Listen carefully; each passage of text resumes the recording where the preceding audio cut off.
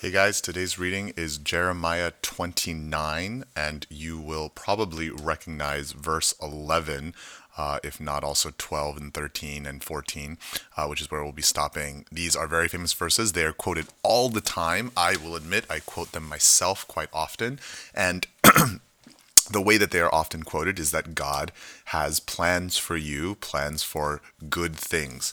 Now, this is not true. And so I think it's all perfectly fine to quote these verses in that way. But the important thing, what actually expands our understanding of what God is saying, is the context. And we see that from the very beginning, that these are the words of the letter of Jeremiah sent from Jerusalem to the surviving elders of the exile, that he is sending this from Jerusalem to people who have begun to be taken into exile. And this is the lowest point. Actually, there's a lot of low points. This is one of the lowest points of the history of the nation of Israel. They have been conquered. They have been destroyed. Jerusalem is either in ruins or very close to being in ruins. We see here this verse 2 was after King Jeconiah, which is also the name of King Jehoiachin, who is the king who Babylon came and saw him and was like, yeah, we don't like you. We're going to get rid of you, and we're going to put your uncle Zedekiah, who is the one that actually orders the sending of this letter. This is a terrible time. This is a time where their sins have come to bear grave consequences, where they're under immense oppression. They're under, they have lost what they think is really the most valuable thing religiously, which is their land and their country.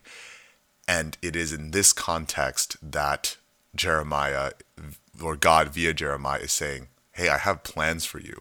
And now these plans are not the plans that they want. If you go back to verse 4, that God says, you need to know that you're going to be there for a while. You're going to be there for 70 years. And there are prophets, like actually in the very chapter right before this in 28, there are these false prophets who are saying, no, God is going to bring us back. Like, we don't even need to think about, what it's going to be like living here in Babylon. And Jeremiah's like, yeah, bros, that's not going to happen. You're going to be there for 70 years. And so while you're there, verse 7 is crazy. These people who have come and destroyed us seek the welfare of them, of that city. For in its welfare, you will find your welfare. This is not the plan they want. This is not what they want to hear. They want to hear, this will all be over soon. And I think in a modern day context, a lot of times when we use verses 11 and 12, we are wanting to say that God will do what we want, that he will give us what we want. And the context here is saying, Jeremiah is saying, no, God is not about to give you what he wants. In fact, he's going to give you something that's going to be very, very difficult for you. But the reason why you will be able to bear that is because verse 11, that God does have a plan for you.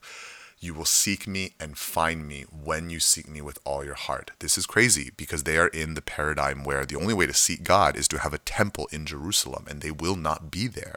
There are going to be people who die in exile. They will never see Jerusalem again.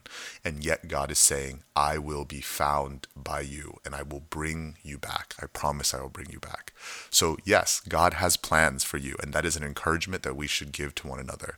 But we should remember, those plans are not our plans, and his ways are not our ways. And that doesn't mean we just say, well, God works in mysterious ways, which is not in the Bible anywhere, by the way. That will not be in our series because it is not in the Bible. God does not work in mysterious ways. He works in very clear ways. He works in the ways of the gospel, which are not always about us being healthy, wealthy, and comfortable, but it means that there is a plan ultimately of salvation and eternal salvation, and that is a plan that he has for everyone.